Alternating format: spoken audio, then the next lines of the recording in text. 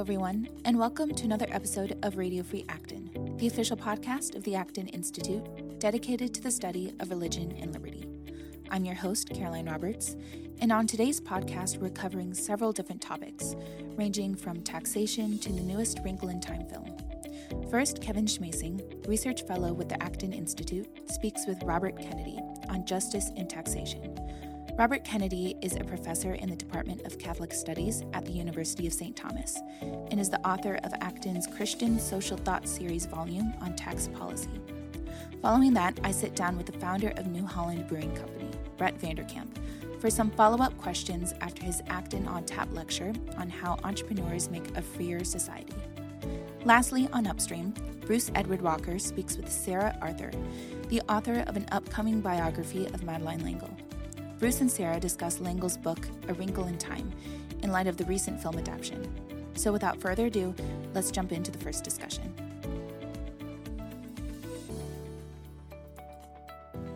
Hello, Acton podcast listeners. I'm Kevin Schmasing. I'm a research fellow with the Acton Institute. And among my responsibilities at Acton, I serve as the editor for the Christian Social Thought series. This is a collection of short books that seek to apply Christian social thought or Catholic social teaching more specifically to various economic and social policy matters. And our latest volume in the series is hot off the press, Justice in Taxation. It's a timely volume, I guess you could say, because here, at least in the United States, we're in the middle of tax season. The April 15th filing deadline is right around the corner, and also a few months ago, President Donald Trump signed into law an overhaul of the U.S. tax code. So if there is ever a good time to talk about taxes, I guess it's right now. And we're pleased to have joining us today the author of that CSTS volume, Justice in Taxation. His name is Robert Kennedy. Dr. Kennedy is currently a professor in the Department of Catholic Studies at the University of St. Thomas in Minnesota. And at the same institution, he also taught business management for many years. So he's well positioned to talk about this topic. Bob Kennedy, thank you for joining us. Thank you, Kevin. It's good to talk to you.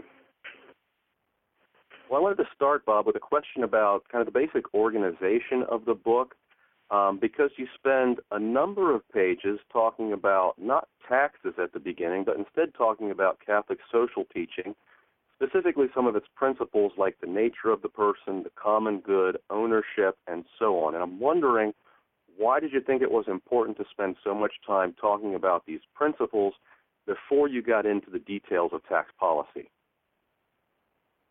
That's a great question, Kevin. I think one of the most insightful things that any moral philosopher has said in recent decades is the observation by Alistair MacIntyre that our ethical vocabulary has been corrupted. So often today we use the same words in conversation, but we attach very different meanings to them, and we don't go to the trouble of explaining what meanings we have in mind. Now, this is really a problem in applied ethics because all the discussions in applied ethics are downstream from these conflicts in ethical theory. And unfortunately, this is true in the social tradition as well. So concepts like the common good, ownership, and especially justice are equivocal and widely misunderstood. So I thought it was necessary to give an explanation of what I think these concepts really mean in the social tradition as a foundation for talking about the rest. That's very good. I appreciate in particular, Bob, I think I'm remembering a phrase in the book. I think maybe you were talking about the common good, one of these principles where you said that a great deal of intellectual mischief had been done under the terms of the common good. So I think you're absolutely right. It's important to clarify these concepts before we move forward. An argument that I've heard, you probably have as well, and this can come from a lot of different directions. It could be a Catholic or a non-Catholic, a liberal or conservative, might say something along the lines that the church should just stay out of matters like taxation. It's a question of economics. It doesn't really involve the faith. It doesn't involve religion. And so the church should kind of butt out of participating in this kind of conversation. Now, obviously, since you spent many hours just writing a book about this subject, about applying Catholic social teaching to to taxation, you disagree with that. You think that the Catholic social tradition has something important to say about taxation. So how would you reply to that objection that religion or Catholicism in particular should stay out of such questions? What would you say to people making that argument? Well, I would say several things. It's not a new argument, by the way. Early Christians in the history of the church were criticized for making comments. In fact, some were even persecuted for making suggestions about public policy. But it's true that questions of public policy, whether economic or not, always have an ethical dimension. I don't think that in a society like ours, any serious thinker about ethics, let alone representatives of religious traditions, which have a history of reflection on these issues, should be systematically dismissed from public discussions. Now, secondly, bishops, priests, religious, say nothing of lay people, they don't lose their prerogatives as citizens on account of their faith or their offices. John Kennedy and Mario Cuomo taught us that people of faith have a duty to keep their faith convictions entirely private, and that's simply wrong. Despite what some people suggest, people of convictions of all sorts have a right to voice their opinions on public matters. Third, any religious tradition, certainly major religious traditions, are an accumulation, at least, of human wisdom about common life. You don't need to be someone who shares the faith of believers to acknowledge that religious traditions have contributed important moral insights to our lives. People of faith should not demand the final word in a pluralistic society, but I think they've earned a hearing, and that's what we're trying to do with a book like this. Okay, very good. Another argument that, again, I think you probably heard, and I certainly have. I've come across it in print before. This is one that comes from, I guess you could say, libertarians, although not all libertarians make this argument, but I think that's kind of the corner where it usually emanates. And that's the argument that taxation in and of itself is invalid or unjustified. That is, that government coercively taking taxes from its citizens, this is not a voluntary situation, obviously. This is essentially the equivalent of theft. It meets the definition of theft. And so taxation can never be justified. Does the church's social tradition have a counter-argument to that? Or if it doesn't explicitly, what would you or what might the tradition say in response to that argument?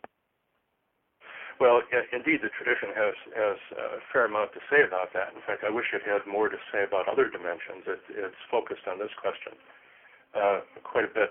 Let's, for just a moment, review the libertarian argument. And the argument usually goes something like this, that government is justified in charging fees for the services that it provides. The French economist Frédéric Bastiat in the 19th century laid this out very clearly. So a citizen has a duty and justice to pay government for the services that he uses and that he requires. But beyond that, Bastiat's claim is that citizens have no obligation, in fact, no desire to pay for things that don't benefit from them, that don't benefit them. And any government that takes tax money to pursue other objectives will have to do this by coercion because citizens aren't going to offer it voluntarily, and that amounts to little more than theft. But what lies behind this is a fundamental idea of the state, the common good, justice, and so on. It's just rejected by the Catholic social tradition. The relationship of a citizen to the state is not like your relationship or mine to, say, a merchant or somebody who offers services. When I go to a store to buy an item, or if I hire a plumber to fix my pipes, I owe that person fair value for what I receive. And that exchange completes our relationship. But the relationship between a citizen and the community and a citizen and the state, which is part of this larger community, is really very different. Some of the obligations I have to the community are defined by the state, and the state rightly enforces those obligations. So I have a duty to pay taxes to support the proper activities of government, whether or not I benefit immediately and directly from those activities. But let me add something else here. The libertarians are not entirely wrong in their criticism of this. There's another view at a different point on the spectrum that claims that the state has a much broader right to acquire our resources. History shows us that the common inclination of any state is to expand its activities and consequently to demand higher and higher levels of taxation. Some philosophers today argue that the state itself creates property rights in virtue of the fact that it protects property rights. And as a consequence, since the argument goes, there would be no property without the state's protection.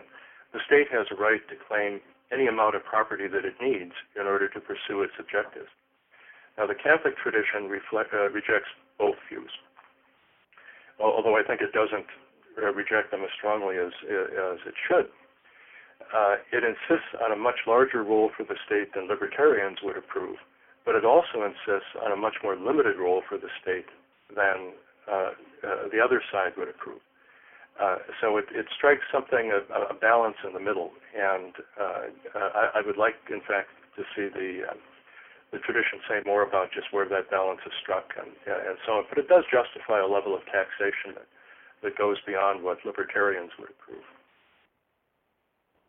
Right. Okay. So this kind of goes back to the original question where we covered Catholic social principles, because really what you're saying, to understand the Catholic view of taxation, we need to understand properly the individual's relationship to the state and to the common good. And you've identified the two extremes, the radical libertarian and the statist or the socialist position, which you might say are rooted in different understandings of the human person and his or her relationship to the state. Yes, that's exactly right. Okay. If we've established that there is some obligation to pay taxes to the government, that the government is justified in acquiring income in this fashion, of course, as you implied in the remarks you just made, there's still a vast middle ground. There's a lot of space there to stake out different positions on just how much the government should take and just what the character of those taxes should be. So that's really kind of where the action is at in terms of debating American tax policy and among Christians debating what is justified, what justice would suggest is the right approach. You address some of that in the book. What I especially like is towards the end of the book, you have a series of, I guess you could call them bullet points. This is your conclusion, and two sets of bullet points. One of which says what the church does teach, or what the tradition does teach us, say to us about taxation, and then the second set where you identify what the tradition does not teach us. To me, that second set, that language of does not teach us, seems to imply that there are some myths and misunderstandings out there concerning what Catholic social teaching says about taxes that you wanted to identify and address in this volume. Could you give us an example of maybe one or two of what you think are the most popular sorts of misunderstandings of the social teaching and how or why those are mistaken? Yes, of course. Let me preface it by saying that the Church's teaching on social matters is not complete and comprehensive. And so in many situations, and taxation is certainly one of them, in fact, the Church has said relatively little. So what tends to happen is that people who work in the area of social ethics out of the Catholic tradition, I think, have a tendency to fill in the blanks from secular social theories. And sometimes they're importing something into the discussion that really doesn't cohere well with the Catholic tradition. So let me mention two, as long as you brought this up.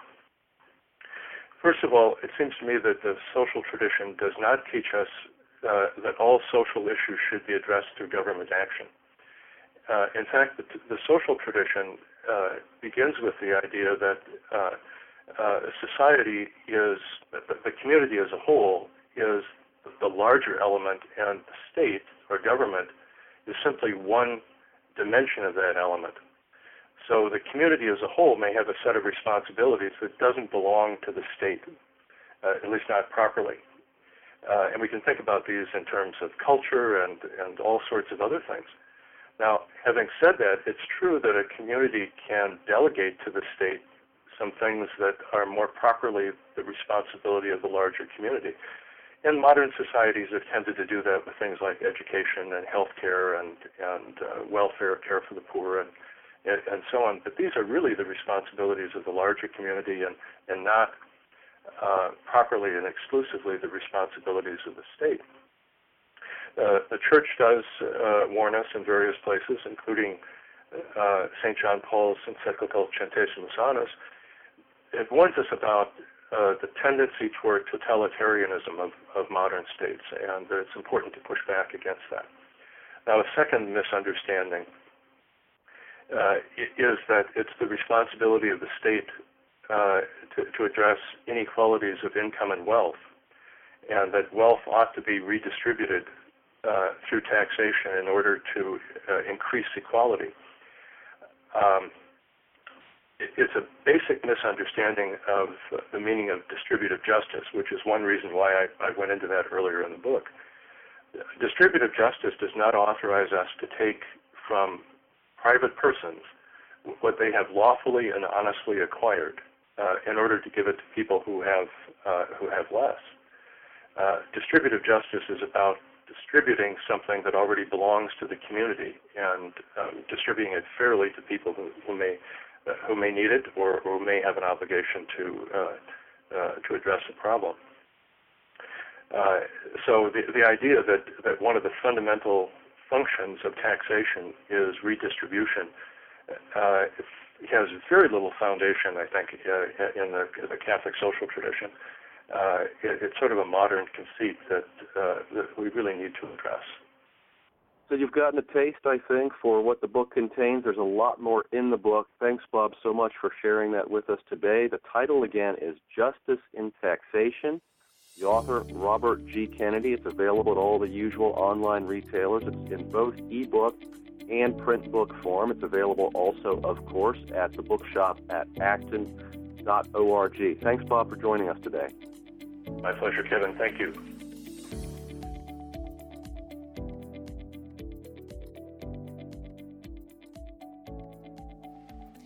My name is Caroline Roberts, producer of Radio Free Acton, and today I'm sitting down with Brett Vanderkamp, who just gave a lecture on how entrepreneurial work makes a freer society. Brett Vanderkamp is the founder of New Holland Brewing Company, and luckily we were able to hear him give a speech for Acton on Tap tonight. Thank you for sitting down with me, Brett. Wonderful to be with you. So I want to go back and cover some points that you made in your talk. And the first one that I was hoping you could maybe expound a little bit more on is the point that you made earlier when you said that profit is an indicator of your helping others. And I was wondering if that realization was something that came about naturally through the course of your entrepreneurial work, or if it's something that you knew that you were intentionally chasing from the beginning.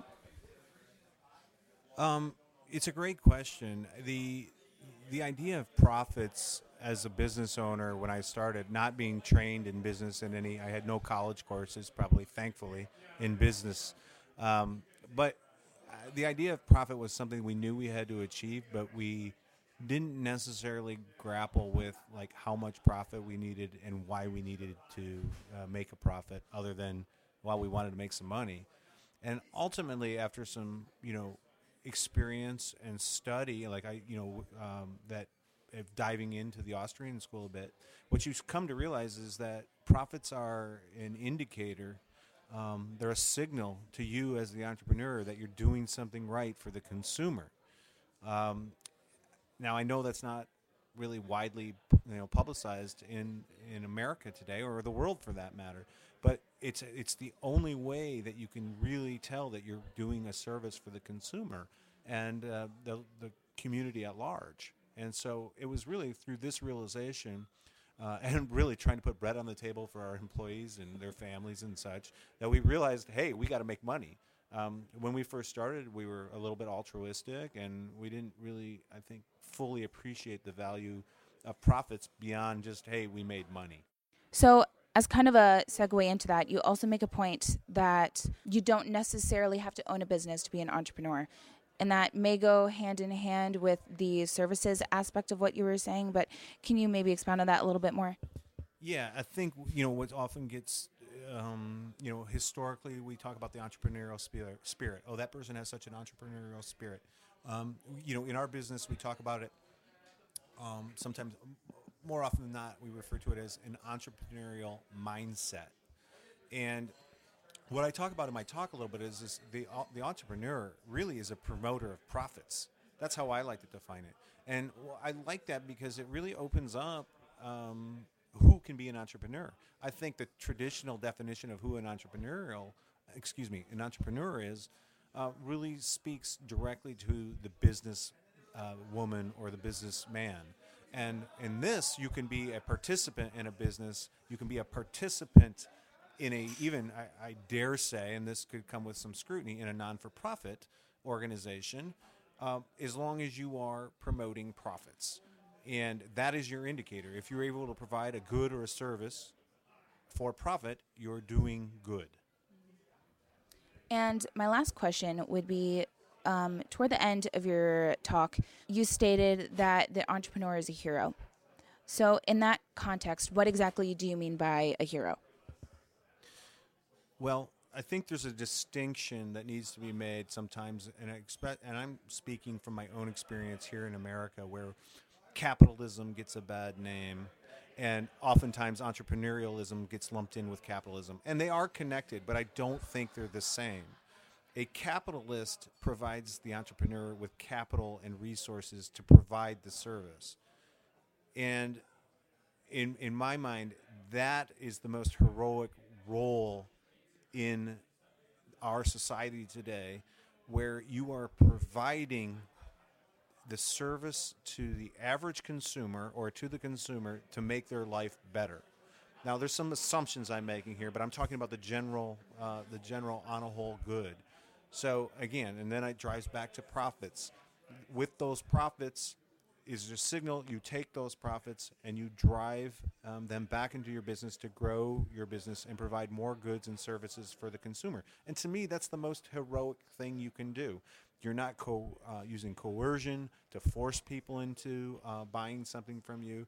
You're not using force to tell them what they need to do. You're providing a good or service that they find value in, and they're willing to part with their hard-earned profits, their hard-earned money and property for those goods and services. And to me, that's heroic.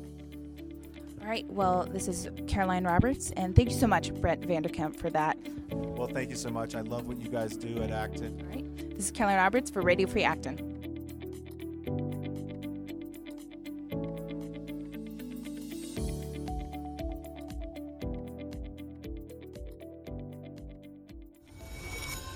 You were a top student, but look at you now. You can't keep using your father's disappearance as an excuse to act out. Is that his work? What's it about? Their dad, he wanted to touch the stars. Imagine that the ant here wants to get to her other hand. The quickest option is to walk across the street. But it turns out a straight line is not the shortest distance between 2 points. Not if you use a fifth dimension. It's outside of the rules we know of time and space. Hello, and welcome to this week's episode of Upstream, the pop culture segment of Radio Free Acton. I am your host, Bruce Edward Walker, and this week I'm talking with Sarah Arthur, who is the author of the upcoming A Light So Lovely, The Spiritual Legacy of Madeleine L'Engle, author of A Wrinkle in Time, and that will be published by Zondervan HarperCollins this August.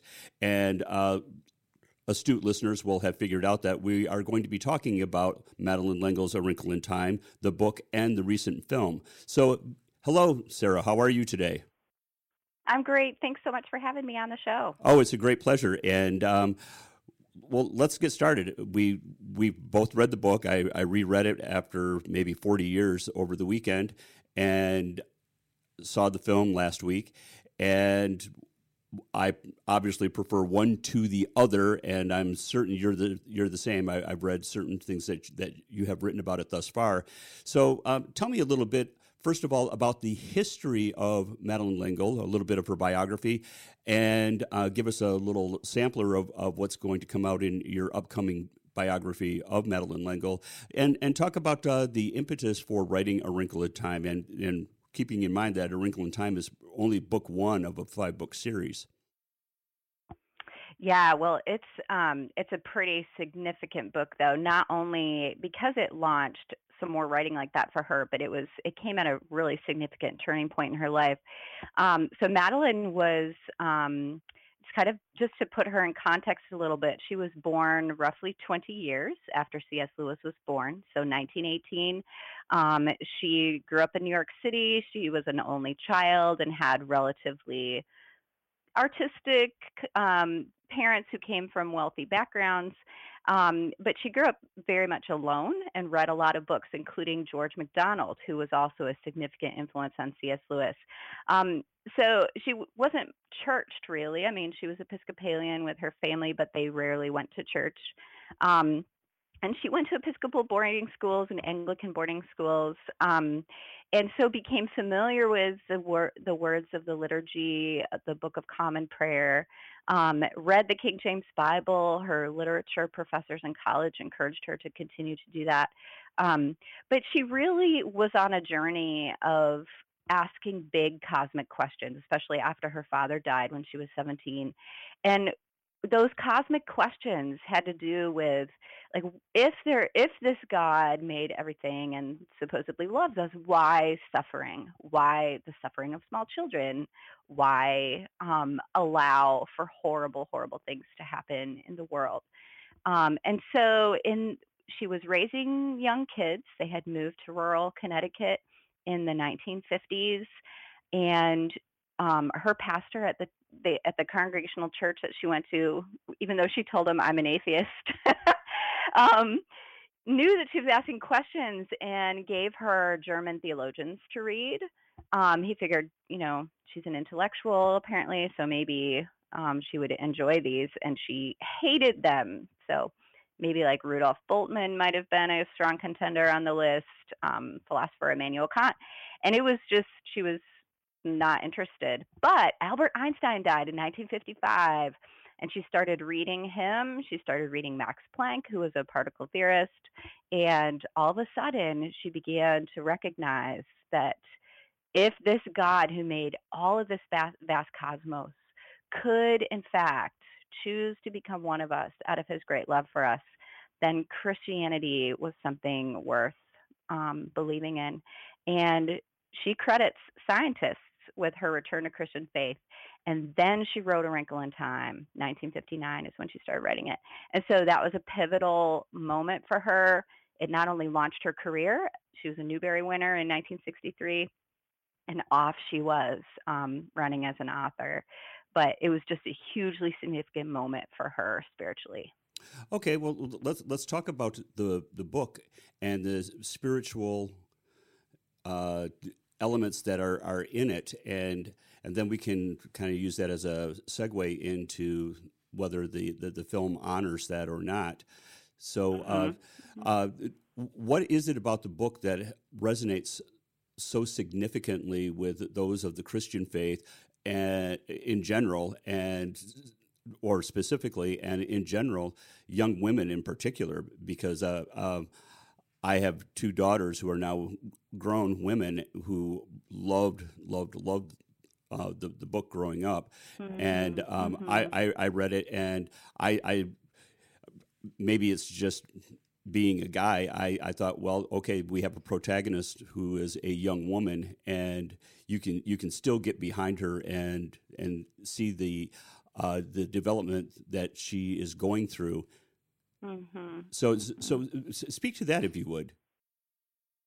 Yeah, well, I mean, I think the spiritual element is pretty significant because she says that she wrote the book as a rebuttal to the German theologians. They had, in her mind, they had taken faith and kind of broken it down into sort of logical, reasoned arguments. And she saw in science the sense of wonder and awe of a limitless God who cannot be contained in boxes, whose work we are still uncovering with surprise and astonishment, his creativity. And in the miracle that such a God would choose to become human in Jesus, out of his great love for us, is where was her starting point for A Wrinkle in Time. And it begins with this young female protagonist, like you said, and she's an unusual figure in science fiction at the time. So 1962, when it came out, you wouldn't have seen a lot of science fiction for children, nor would you have seen a female protagonist in science fiction who's quite as believable as Meg. She's on this quest to find her missing father. She goes on the journey with her friend Calvin and her little brother, Charles Wallace, who's just this incredibly bright, intuitive child. And along the way, there are a couple key moments. One is that they are being guided on this journey by three characters, Mrs.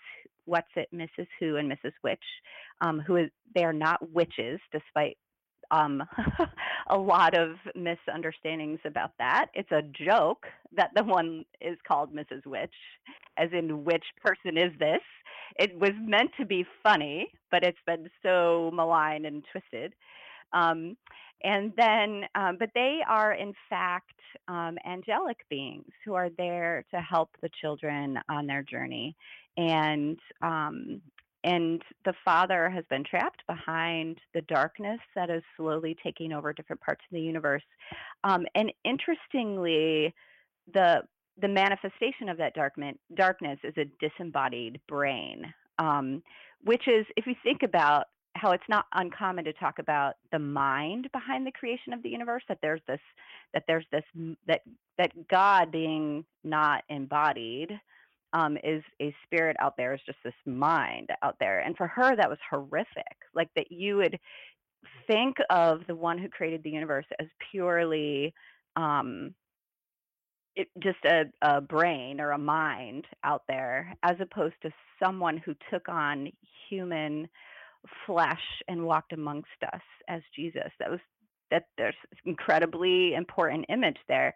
And the only way that they are able to conquer and escape from the darkness is, Meg realizes, because a mind cannot love. A mind without a body cannot love us. And so she is empowered by love to enable the rescue both of her father and her brother at the end. And that's significant too, because a mind without a body can't love us the way that God in Christ, who became, who took on human flesh to be with us, can. So that's, I think, if you want to distill the spiritual aspect of the book down into its components, those are some of the key ones. Well, how and where doesn't the film get that correct? The film is directed by Ava Marie DuVernay, and the screenplay was written by Jennifer Lee, who wrote Disney's Frozen. And the movie had me for a good 30% at the beginning. I thought this could be very, very good. And then it sort of kind of sifted through my fingers, because it's to me it became a little bit more of a girl power movie, as opposed to a where the girl finds the power within herself by following her own dreams and her own talents, rather than finding that that some of these talents have come from without her instead of from within her. Well, I mean, it's been in that sense, like sort of typically Disneyfied. Like I mean, Jennifer Lee, as the screenwriter for that, is not doing anything unusual for Disney by sort of washing out the uniquely Christian aspects of the story. There were really no surprises there for me about that. And there's actually a really good review related to that by Tara Isabella Burton on Vox.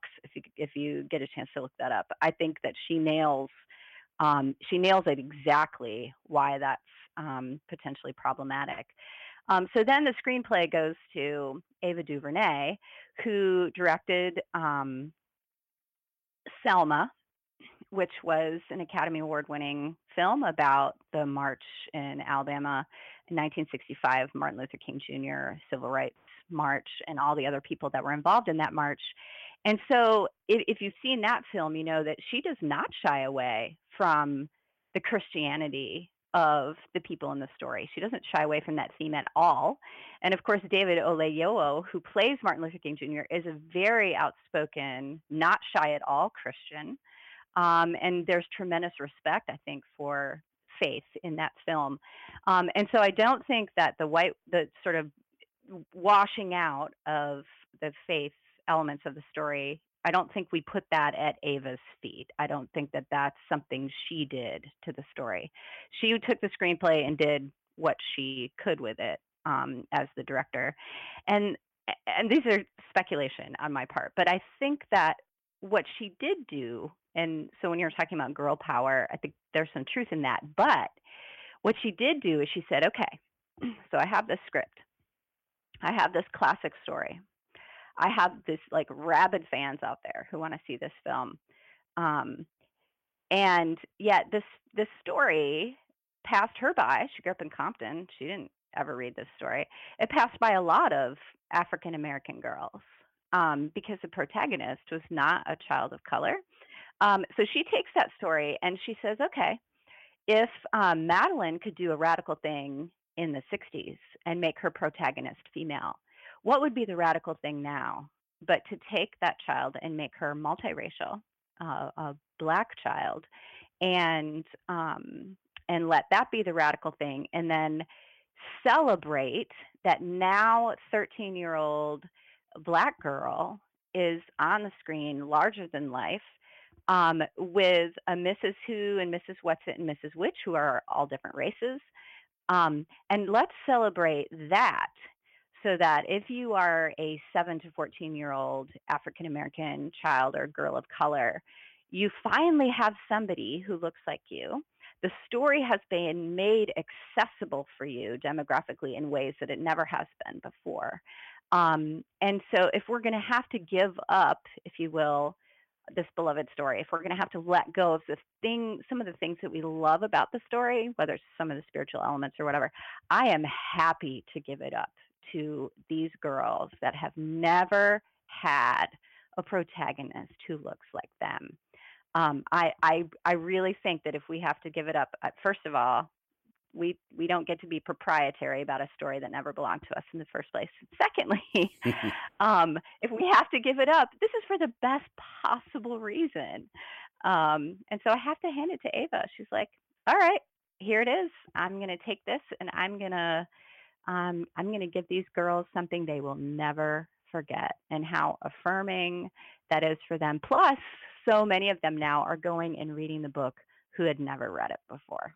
Oh, right. I went to the local bookstore to find a copy, and it wasn't on the shelves. It wasn't in young adult. It wasn't in science fiction. Yep. It wasn't in literature. Yep. And finally, in frustration, I looked at one of the store employees who is maybe a third my age, and I said, well, there's a movie out about A Wrinkle in Time, and you would think that you'd have a copy of the book. He said, well, yeah, it's right on that table in front of you, old man. And so... so one of their featured products. Well, and right. I have a friend who's a bookstore owner, and they just kept selling out. So, like, as soon as they could order more, they were selling out. It's been sitting at number 1 on Amazon, in the top 5 on Publishers Weekly's lists. Like, it's just been tremendous. The way that the film has opened up the story to a whole demographic that that it missed before.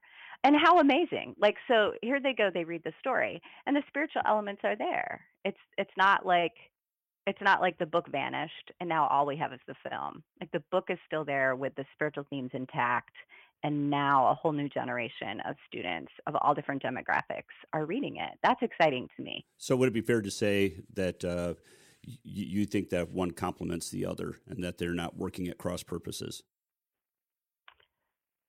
If we were to speak specifically of the spiritual thrust of the story for Madeline as a Christian, I think that the emphasis on finding what you need inside yourself is maybe a little too overblown in the film. At the same time, she cannot go on that journey without the misses helping her. That's huge. Okay, this doesn't just happen because she takes it upon herself and does it all herself. She's not a superhero. She has to have help. Right. And I think that you can't miss that theme. She has to have help from the biggest Oprah the world has ever known. Exactly. I mean, if you're 8 years old, forget about the rest of the plot. That's going to be seared in your brain forever. Like, she can't do this without help from some pretty powerful and amazing people. Great. I want that theme to be there. There are adult figures that she can trust. I think that that's tremendous. Absolutely. I also go think, ahead. Go ahead. Oh, go ahead.